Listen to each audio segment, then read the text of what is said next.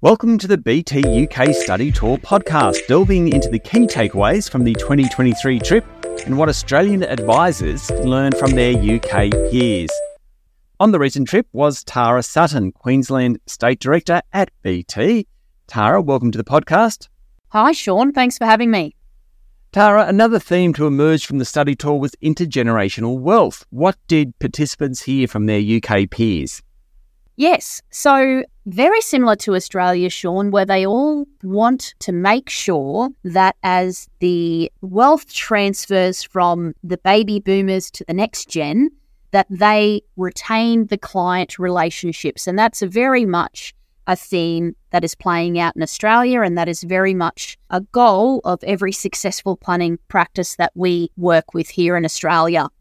A key difference that I saw in the UK was there is a real catharsis for change or catharsis for advice with respect to this thing that they all talk about called inheritance tax.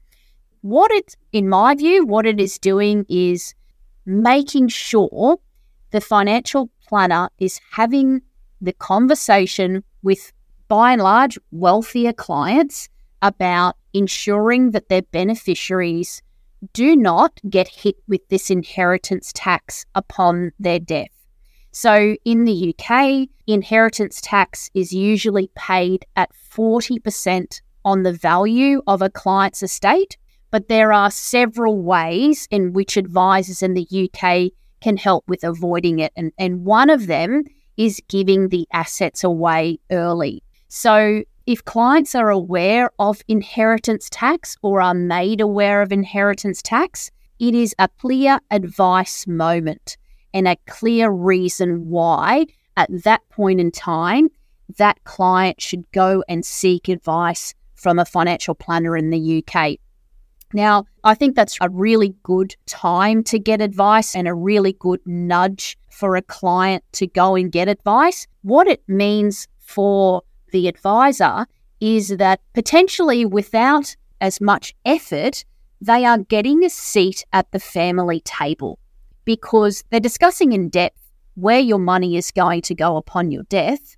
And hey, we've got this window of time where we can really, really plan for the successful transfer of assets to your beneficiaries, and let's call them, to their kids. In most instances, where we're going to save them 40% of the value on their estate or thereabouts. Sean, I do not claim to be a financial planner with the credentials of those in the UK, but that is my understanding. So I think that this is a really good way for the UK advisors to get a seat at the family table to discuss what is happening upon their death, and therefore they really do understand where that money is being passed. And I guess that could be applied in the Australian market, and most financial planners are probably already doing that to some degree. But what I liked about the True Potential model, now True Potential do have the advantage of owning their own platform. So when we talk about vertical integration, they are a really good example of how they're successfully doing that in the UK. So True Potential own everything from their CRM system to the planning software to the modelling software to the SOA software, and then the platform and the tax reporting engine behind their clients' investments. True Potential, because they're having the conversations with their clients about beneficiaries and inheritance tax, etc., they're also creating a shell account for their beneficiaries, waiting for the receipt of those funds when their original client passes on.